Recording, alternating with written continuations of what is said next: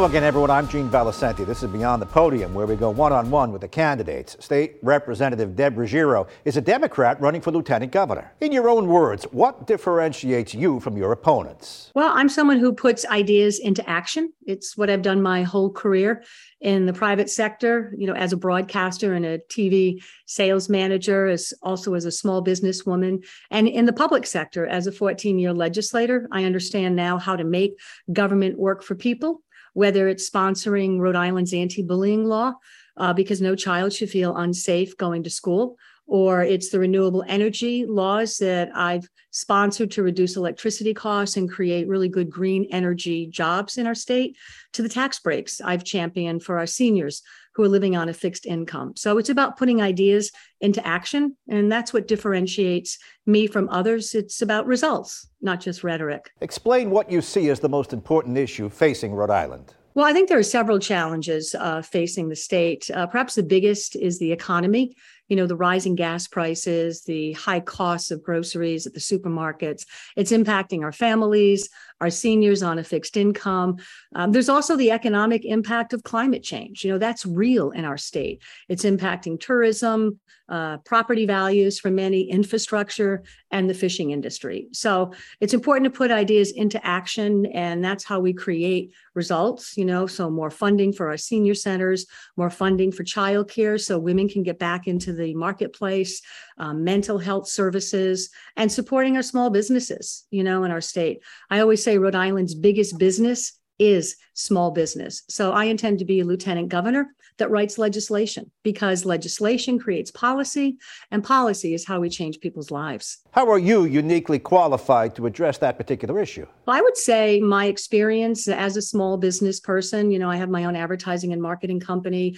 As a legislator who served for 14 years, I've spent 8 years on House Finance framing the state budget. So I understand how to work in the legislature, and I understand how the legislature works, if you can understand how the legislature works. But it's important for the lieutenant governor to be a bridge between the state legislature and the governor's office. I see it almost as an ombudsman office where our seniors should have a voice and come out of the shadows. Our small businesses should be able to have legislation that really impacts them so that they're seen as a partner in our state.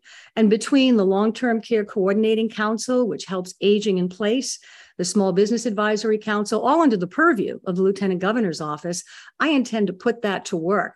And it's way more that should be done that has been done over the past 8 to 10 years. What question do you wish someone would ask you? Why don't you ask, what are some of my favorite things to do? I love playing tennis, golf, and I really enjoy gardening and cooking. I have to admit, I find it so therapeutic to spend the morning in the garden and then do some cooking. And I do a lot of thinking while I'm playing tennis and playing golf. It's just relaxing because I work really hard, but I also think it's important that you should play really hard. Who's your political hero and why? Eleanor Roosevelt, such an active first lady, a delegate to the United Nations. She fought for racial and social justice.